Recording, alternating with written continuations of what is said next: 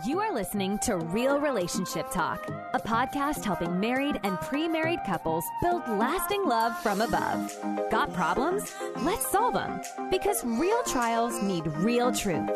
Now it's time to get in the game with your relationship coach and host, Dana Shea.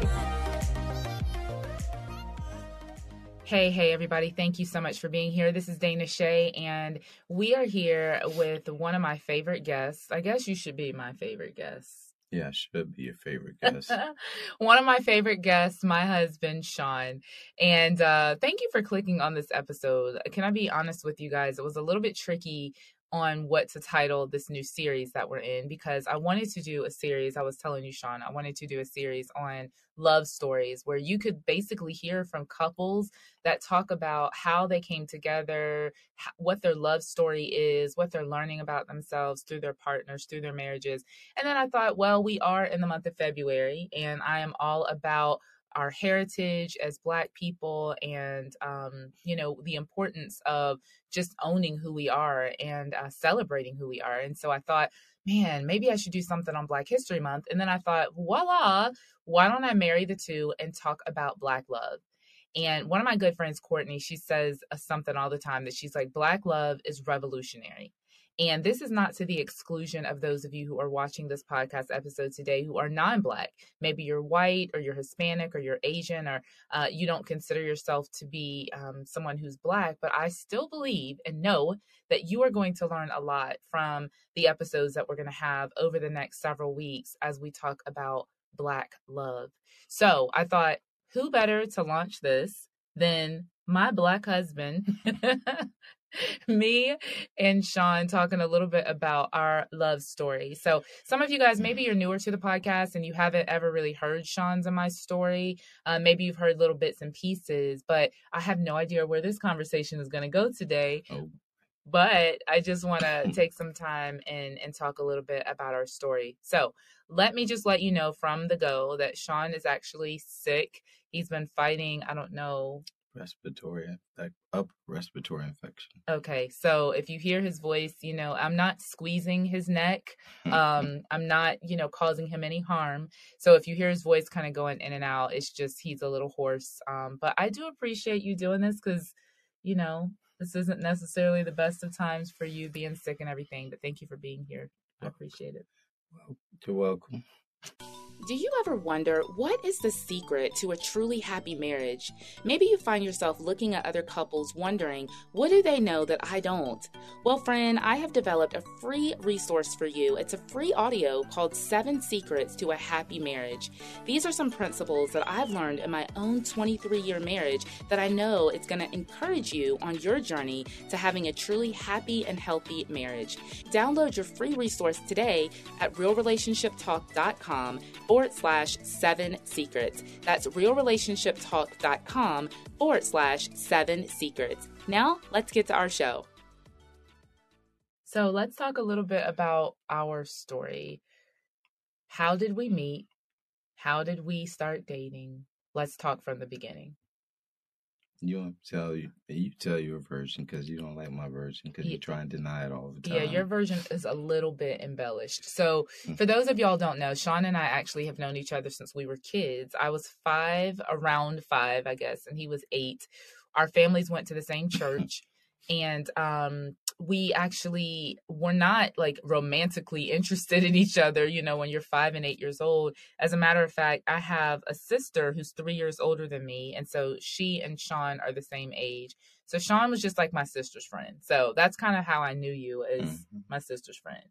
And then fast forward a few years, we find ourselves at the same high school. It was a really small Christian school in our area here in Virginia Beach. So you're just going to skip the part where I came over and you kissed me and ran away? This is the part that is embellished. Okay. You're just going to skip that part? I have no recollection of that. None. But you go ahead and tell it since it is a critical memory to you. That's very critical. That's what sparked the relationship. Oh, that's what sparked the relationship. Okay, well, why don't you tell the people what I supposedly did when I was 5 years old? You know what you did. I came over and you came to the door. You said, I got something to tell you. So, okay. And then you kissed me on the cheek and you ran away. This is so funny, y'all. We have been talking about this little memory for 25, almost 30 years because I literally do not remember this. But I am definitely an assertive go-getter kind of a person. So maybe I did. I don't know. Okay, so let's just go with your version. I kiss you on the cheek. Okay. So then your family leaves the church that we were at. Mm-hmm. And so we really didn't see much of each other for a long time. A couple of years, yeah. Yeah. Until we got into high school. So you're much older than I am. It's much now? Yes. You're much older than me. And so I was... That doesn't sound good. Like, much older when we started dating. Wow. Well, okay. Real talk. I was 14 years old and you were 17 years old. Okay. So I was under the legal age. You were a teenager, I was a teenager, so it was okay. Yeah, technically, and I don't know if this is going to incriminate you, you were under the legal age by 30 days. We started dating in December of 1995, and you turned 18 in January of 1996. Had consent. Okay, all right. So we start dating. I was a sophomore, Shaun was a senior, so that's not too bad, right? When you think of, okay, like one person's in 10th grade. That's why I can tell you my story is, my version is right and yours isn't. I was a junior. No, Shaun, we're 2 grades apart. So I was a sophomore and you were a senior. You came to our school when you were a junior, but we weren't liking each other yet. Somewhat, but that's when I knew I was gonna get you. Then it's like, yeah, I'm gonna marry her one day. When I was a junior, when I came back and saw you at first. Well, I didn't get that memo, so I'm just living my little freshman life. As you were a junior, I had no idea that any of this was happening. Oh boy, here we go again. I didn't. So, all right. So actually, Shaun was liking somebody else. As you were too. Okay, yes, I was liking somebody else. I was trying to put it on me. And so we decided I was going to hook you up with my friend and you were supposed to hook me up with your friend, right? Mm-hmm. Yeah. And obviously that didn't work out for either of us. So we started dating. All right. So I'm a sophomore, you're a senior. We're dating. And my mom was livid because I was so young and you were so much older than me. And she was like, no, this is not happening, Dana. You're too young. You don't know what you're doing, blah, blah, blah, blah, blah, blah, blah, blah. So we get through the whole parent trap situation. We have our little secret relationship. I don't advise this. If there are any young people listening to this episode, don't advise that you go against your parents, but that is indeed what we did. We went against our parents a little bit and we started dating. So then what happened? Where we at? What's the story? I mean, I'm in 10th grade. You're in 12th grade. Oh, we started dating. I mean, we just high school love. All the silliness that goes with that, you know, sports, traveling, the challenges of dating, where because I was older and you were younger, you had the curfew. Couldn't really hang out much. I mean, we had to find creative ways to hang out.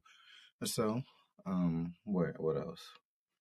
You don't want to go on to the details. I mean, this is called real relationship talk. So, I mean, we don't really hide things. No, we had to hang out at the games, after games. Had to go to the gauntlet of getting your mom to let you out, go over there and sit there. And she was thinking I was on stuff because my eyes used to always be red or so. And so my mom thought he was on drugs because he would have red eyes all the time or drinking. And he just had allergies. And so he would always be like, I'm not drinking. I'm not lying. I'm not on drugs. I just have allergies. So my mom, bless her heart. So, all right. So then let's talk about kind of the first real situation that we experienced together was at your senior prom. You had been drinking and I was your date. So we went to the prom together. I went off with one of my good friends and in a drunken rage, what happens? I went following you, trying to chase you down, and I had a very bad car accident, totaled the car. And so I was really lucky to be alive. So I don't talk about this a whole lot. Maybe some of you have never heard this story, but that was probably the lowest point in my whole teenage life because I didn't know what was going to happen. I didn't know if you were dead or alive at that point. my friend and I pull up to the scene of the accident, and the car that you hit it was just completely mangled. You could barely tell it was a car. And the car that you were driving was totaled, airbags were out, windows broken. I mean, it was a scene. It was a scene. And I just hopped out of the car that my friend and I were in, bare feet. I have on a gown, like an evening gown, because it was a prom. And I'm running through the street trying to find where you are. And yeah, that was a night. So we go back to school. You go to jail. Mm-hmm. And your parents had to come bail you out. Yeah. What else do you want to say about that night? It was crazy. A lot, I don't remember. Well, I remember much, but not much, crawling out of the window and walking down the street, and don't remember all the people there or any of that stuff. I do remember being in jail. I do remember seeing my parents and just breaking down when they got me out. Then, not knowing what was happening, they just told me that couldn't go to school anymore and got put out. Then lost my full ride football scholarship. All that stuff just started happening. And it really seemed like my world was just kind of ending. Of course, our parents wouldn't let us communicate anymore. Yeah, we couldn't talk anymore. So, I mean, we found a way to talk, but it was pretty much over. And it just seemed like everything was done for me. Mm-hmm. Yeah, I mean, wow, I haven't talked about this in a long time. Man, I think as parents now, like we've seen our kids make some really bad decisions and do some things that we're not necessarily proud of, but as parents, you love your kids through it. And I think like my mom loved me through it, your parents loved you through it, but it was a life-changing event. Like you said, I mean, you were on your way to play football, on a scholarship, all of that changed, like that was just ripped away. You got expelled from school. I went back to this really small little Christian school that we were in, and I felt I was so ashamed and I was embarrassed, and I had to field all these questions by all these people about what happened and all the rumors that were flying and all of that. It was a really, really tough time. And actually I actually went to counseling. I think I told you that, where I had to start going to counseling just to kind of process through all of the things that were happening at that stage in my life. And of course, my mother at that time was like, absolutely not. You are not talking to him anymore. Relationship is done. And so we kind of still snuck and communicated. We didn't see each other, but we still like talked on the phone and things like that. And then you went away. You went away to boot camp because at that point your parents were like, go into the military. Well, it wasn't like going to the military, but it was like, because I went through a depression time, and it was like, you got to do something. Because I was able to graduate in summer school. That was, started to see a little bit up, but it was still depression. So Sapphire was like, you need to do something. Military was a good option for you. You had to look at the Air Force Reserves. Of course, I didn't want to do it, but after looking at it, it was like, all right, let's try it.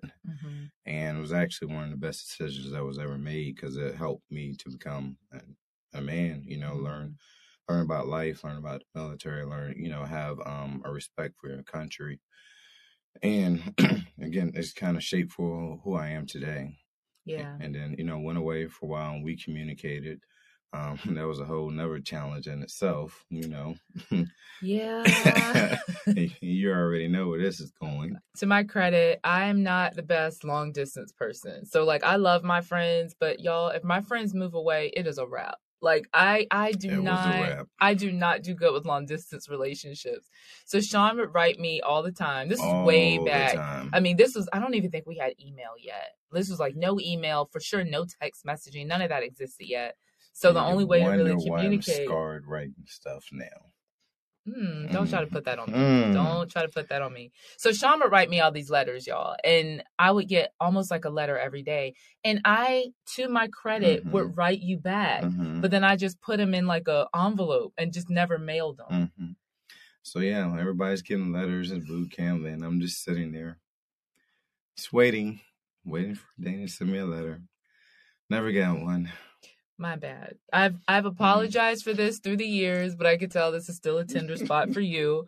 So then you come back. All right, let's speed the story up a little bit. So you get back, and I was in the mall with my mom, my sister, and some friends of ours, and we randomly run into you in the mall. Mm-hmm. And there was like this little thing because we hadn't communicated like in like person or phone or any of that stuff for several months at this point. Mm-hmm. And so when you got back from boot camp, I was now a junior, I was kind of living my life and doing my thing. And my mom my mom went up and talked to you, Mm-hmm. actually. And so I didn't even go over and like say hi to you or anything. I was just kind of like hanging in the back. Because you're in a relationship. I was in another relationship. Yeah. Oh my God. Why? So anyway, so my mom comes over to me and she's like, guess what? Shaun's getting married. And I was like, oh, no, he's not. He is not. But you know what? I don't know if I ever told you this. I knew that wasn't true. Like, there was a part of me that I was like, I don't believe that. I think Shaun just told my mom that just because. So you literally made up this story to tell my mother. Got to get back in the door somehow. Deception and lies, my friends. Deception and lies. So Shaun tells my mom he's getting married. I'm like, okay, part of me doesn't believe the story, but then a part of me is like, let me figure this out. So we start talking again. Mm-hmm. And I was in a relationship at the time. And that relationship, I mean, I'm like in 11th grade. Okay. So these aren't like serious relationships, but I'm in this relationship and I'm like, okay, you know what? I love Shaun. So let's get back together. So we get back together my junior year in high school, mm-hmm. and we pretty much stay together ever since. Mm-hmm. All right. So now I'm a senior. We graduate, or you had already graduated. I'm graduating from high school. I go off to college, and Shaun is like, I'm coming too. I'm coming too. Okay. So I go away to school, y'all, like a whole nother state. And so Shaun's like, I'm coming to school with you. So he comes to school with me. This is not advisable, friends. Let me just say. I'm letting you get away. You went to that little visit. Advisable. So I go away to this school. I start talking about this guy, right? Shaun's like, okay, no. You are not going to be with this dude. I'm coming to school with you. So my mom was like, when did Shaun decide to come to this school? I didn't know he was coming to school with you. So about a month after school started, we find out, oh, snap. We've got a little offspring on the way. Yep. 17 years old, and I'm pregnant, you guys. I was also on a full scholarship at the time, and here we go again. I realized there's no possible way I could stay at the school because I can't raise a baby in a dorm room. I also am 17, so I can't even go get my own apartment and try to raise a child and go to school. So I lose my scholarship, drop out of school, move back home. So here we are. Now I am fast forwarding a little bit. We get married, or we have our baby. So we have Chris. Chris was born in May of 1999. I'm still 17, y'all. I'm not even 18 yet. And Shaun proposes earlier. We get married a month after my 18th birthday. So we have a 6-week-old son. I'm 18. Shaun's 21. We're married. Yep. Not advisable, friends. So, Shaun, what were some of the issues that we were facing when we got married? Like, what would you say when we first got married, what state were we in? Like, what state of mind? Like, what was our relationship like? Our relationship, I mean, we were young. That sounds crazy, but young, dumb, and love. But, and we just didn't know all the responsibilities that we were facing, all the challenges. And then once we, like I said, found out that Chris was coming, I was like, oh crap, because the way we were raised back then, it was either you get married or you can't see her anymore. So it's like one or two options. Right. So it's like, well, that's not going to happen. I am going to see her. And then I didn't believe in, aborting the baby. So it was like, we're going to have the baby and I'm going to see her. So we're going to get married. Yeah. Didn't know anything about marriage. You see it all the time. You see the Cosby Show. You see your parents, but you don't know your responsibilities that come with it. You don't know that you're supposed to be a provider, provide a house, car, pay bills and all this stuff. So all that just hit us all at one time. And we basically had to learn how to navigate through it, how to grow up.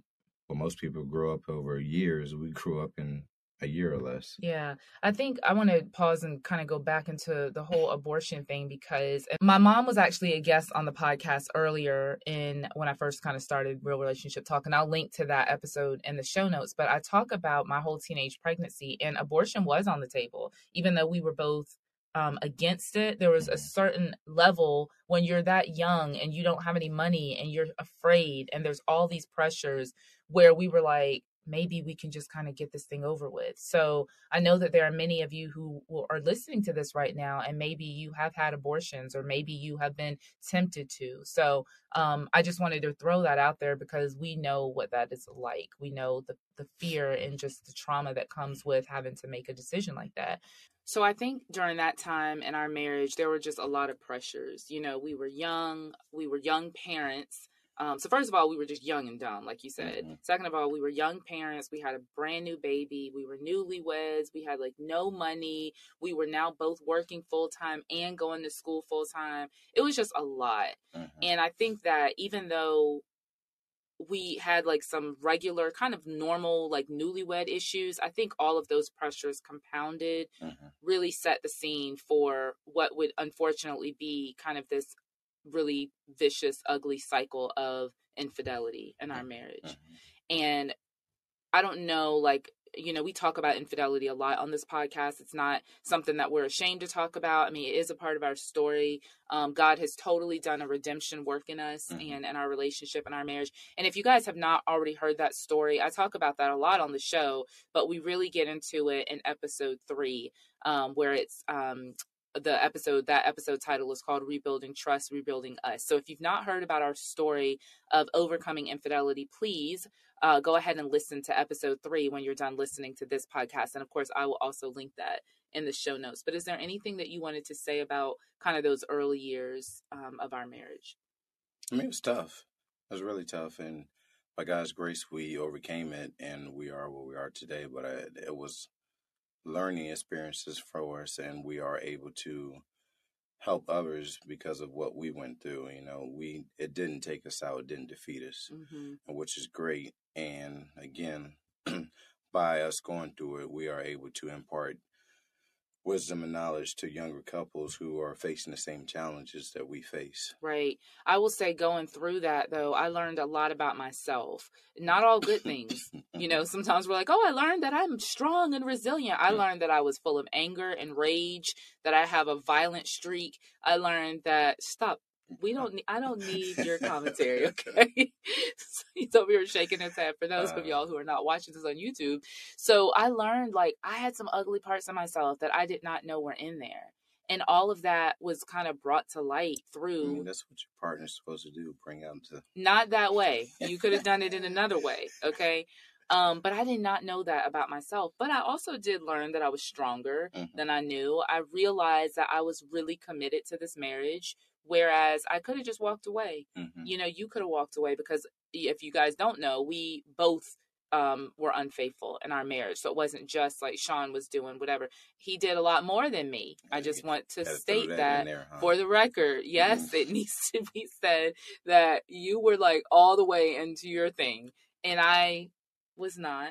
But in any case, if you're speeding, and if I'm going 100 and you're going 58, are you still speeding? Yes, yes, okay, I am. Then. All right, whatever. But you would get reckless, and I would just get, going 10 miles over. So anyway, we were both unfaithful. Let's just put it that way. And I think what I did learn, though, is that I was committed. I was stronger than I realized. I was resilient, but I had some ugly junk in me that I needed to get out. And, where was God in all of this? If you guys have been listening to this podcast, y'all know that I'm a Christian. I'm a pastor. I love the Lord. But our relationship with God back then, neither of us really had a strong relationship with him at that point. We would both say we were Christians, but he wasn't like a everyday constant in our marriage. And I think that did obviously caused a lot more problems than needed, because we didn't have like an anchor. We didn't have a guide. We didn't have like a North Star. We were just both doing what we felt was right at that point. Yeah.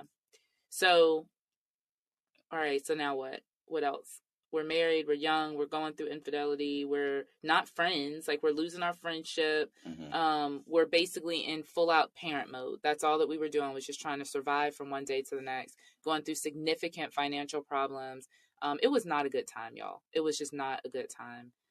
Was there anything redeemable? Like, can you think of, what good came out of that whole season that we were in?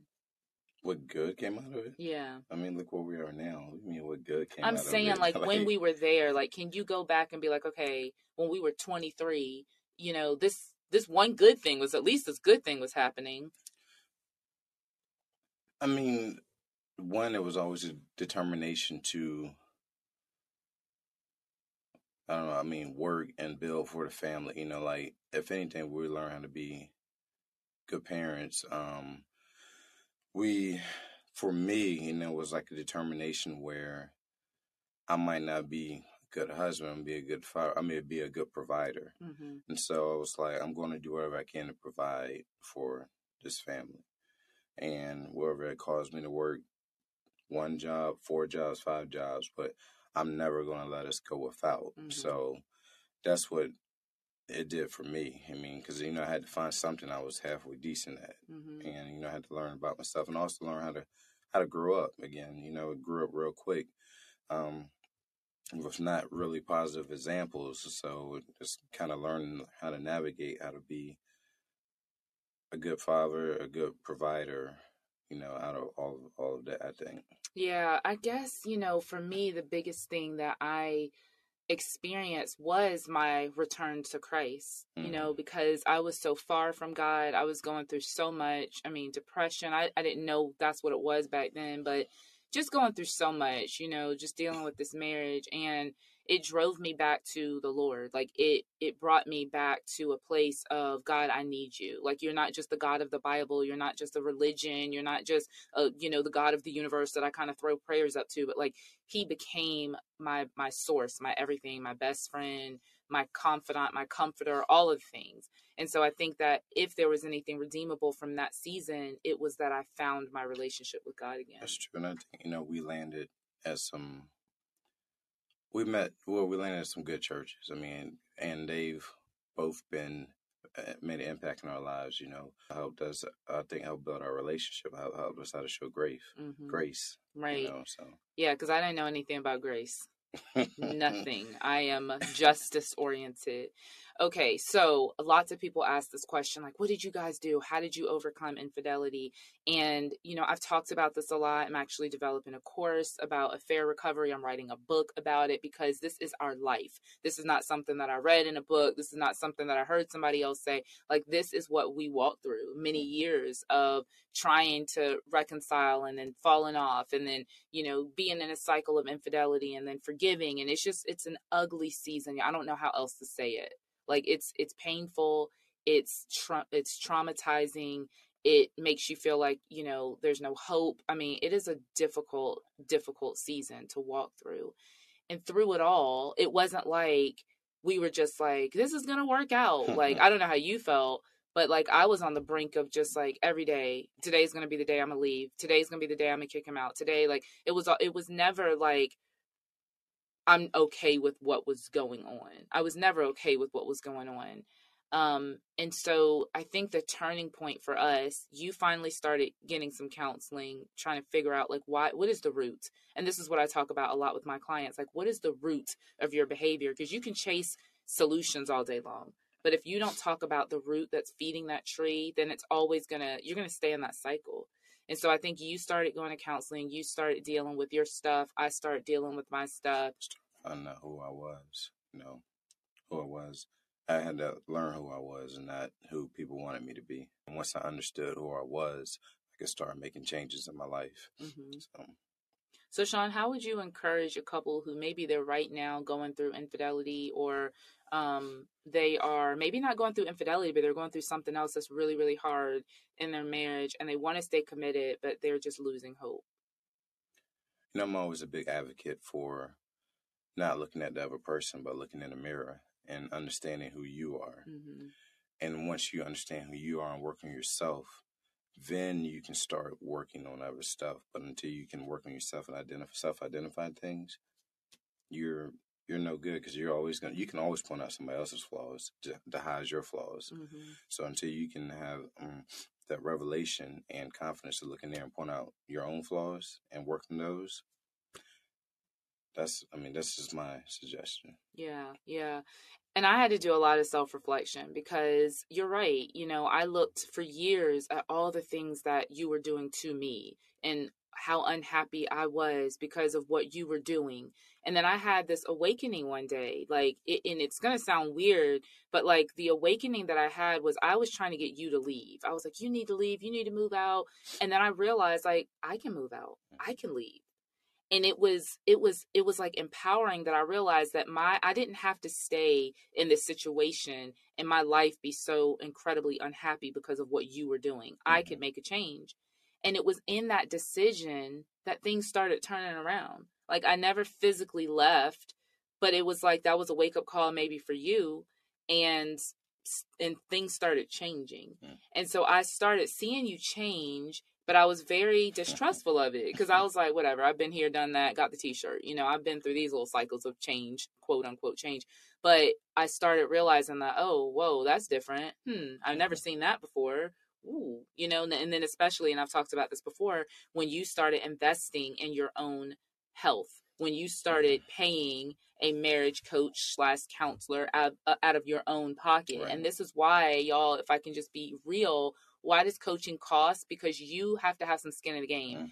You have to be invested, not just mentally, but financially. And when I saw that as a wife, that you were willing to pay for help, I was like, all right, maybe I can trust him. Maybe I can start the journey toward trust. I'll put it that way. And I want to say this, though. You have to want to do it. Right. You can't want to do it for your spouse. I'm going to do this just to make him or her happy. You have to want to do it for yourself for it to work. That's true, and we've talked about that. I have another episode on this podcast that talks about how to get your husband to go to marriage counseling, because a lot of wives are like, well, how do I get my husband to go to coaching? How do I get him to get help? And you just hit it on the nail. Unless he, or maybe it's the wife, unless you yourself want help, you're not going to get help. You'll go through the motions, and you did for years. You would go through the motions, but because you weren't convinced that you needed help, nothing happened. So then we're on this pathway to recovery. It was work, you guys, so much work. Trust is built by good behavior over time. Like that's literally the most foundational definition that I have for how to rebuild trust. It's just good behavior over time. And so we had to let time happen. We had to let good behavior happen. We had some setbacks. There would be some things that I would see, not necessarily affairs, but just things that I would see that would trigger what I had been through. And so we worked at this. We worked at this. And now we are on the other side of it. Praise God. And I would honestly, I wouldn't wish that level of pain and work on anybody, because it changed my life. Changed it for the better. Here we are today with a thriving marriage coaching business and all that. But it was rough. It was work. It was work. So I'm glad that's not where our story ended. Right. Because it could have been, and no shame, but there are many couples who that is where their story ended. That's not where our story ended. Right. And so here we are. We're celebrating 4 beautiful kids later. 4 beautiful children later. 24 years, coming up on 24 years of marriage. Right. 24 years of marriage almost. No, because I remember how long we've been married. I got the dates. All right. But yeah, God is good, and we're still learning about each other every day. I'm still learning about you. And I think that's the thing that I try to encourage couples: stay curious. Yeah. When you feel like you know it all, you've got your spouse figured out, that's when marriage becomes boring. And that's when you start looking over the fence. That's what's more interesting out there. But God did a mighty, miraculous work. And I would not be here today if he didn't intervene. So what's next for us, Mister, on this next season of our marriage? Next season? Since I'm so much older than you. You are pushing 50, my dear. My working years are coming towards the end. So retirement life looks great while your thriving business takes off, and this is just I'm loving it. I'm loving life right now. I mean, life is good. The kids are doing great things. We're doing great things. So this is, this is good. Yeah, I really think these are our restoration years. And I wake up every day so grateful. Not that our marriage is perfect. No marriage is perfect. Your marriage is never going to be perfect. But I wake up every day just so grateful for what God has brought us through and what we're experiencing. Like, we are literally in the overflow season right now. For those of y'all who are not Christians, you're like, what does that mean? We're thriving, and that's why I've rebranded my business Thrive Relationships, because that's where we are in this season. And I'm just looking forward to many, many more years with you, thriving and just, sharing our story, helping other couples and encouraging other couples that as ugly as it gets, there is hope. If you're both willing to work it. This is why we end every podcast saying a good relationship isn't one that works. It's one where you put in the work, because we put in the work. Put in the work. There's restoration and beauty out of it. That's right. Well, I can genuinely say that I love that man more today than I ever have. And maybe you've listened to this podcast episode today and you're like, but Dana, you just don't know my situation. You don't know. And you're right, friend. I don't know. I don't know what you're going through. But I do know this, that love, true love, is always going to be tested. If you've been married, or maybe you're in a romantic relationship and you guys have not really been through anything significant. Now, I'm not saying that every marriage has to go through like horrific times, right? Of like DUIs and all of that. Like, you don't have to go through all of that. But if your marriage has not really been tested by the fire, then how do you really know how strong it is? And what I've realized is that we have gone through the fire and we came out like gold. We came out stronger, better, more resilient, more determined than ever. And so I just want to encourage those of you who are maybe in that season of rebuilding right now. Maybe you're not in the ugly part anymore, but you're in that kind of rebuilding, restoration phase. Keep going.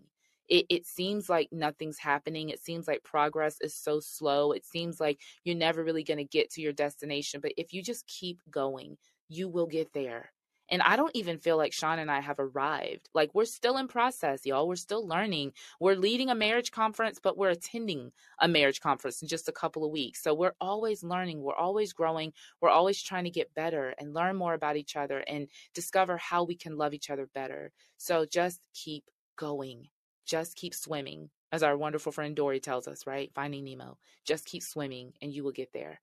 So thank you so much for listening today. I hope that this episode has maybe inspired you in wherever you are in your own relationship. And listen, if your relationship hasn't been through trauma, great. It doesn't have to go through trauma when I'm talking about it being tested, but you are going to inevitably go through things in your marriage and in your relationship. So I just want to encourage you to just keep the hope, keep the faith, keep believing. God's got you. So the show notes to this podcast can be found at realrelationshiptalk.com/episode 130. And do make sure that you read the show notes. I will link to every single episode that I talked about. I'm like, so funny as we're talking, I'm like, yep, I did an episode on that, did an episode on that, did an episode on that. And so if you would go to realrelationshiptalk.com/episode 130, you can see all of the links to the shows that I have referenced in this episode today. Well, love you all so much. If this podcast is blessing and encouraging you in any way, could you please do us a favor and write a review on Apple Podcasts or Spotify? We would love to hear from you. You can also send me a review on Instagram. People do that sometimes. I'll find messages in my DMs. So I am at Mrs. Dana Shea. That's MRSDANACHE, or at Real Relationship Talk. Either one of those on Instagram, and let me know what this podcast means to you. Well, as I like to end every episode in saying, my friends, a good relationship is not one that works. A good relationship is one where you put in the work. Let's get to work. I'll see you on the next episode. Take care. Thank you for listening to Real Relationship Talk with Dana Shea. Find the show notes, helpful articles, and more relationship tips at realrelationshiptalk.com. Enjoying the show? Be sure to rate and review wherever you listen to your podcasts. And remember to subscribe. We'll see you on the next episode.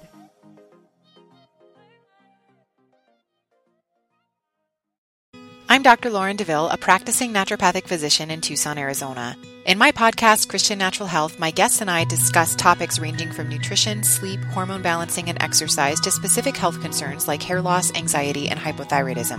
I'll also interweave biblical principles as they apply throughout the podcast, because true health is body, mind, and spirit. Listen to Christian Natural Health for free at lifeaudio.com or on your favorite podcast platform.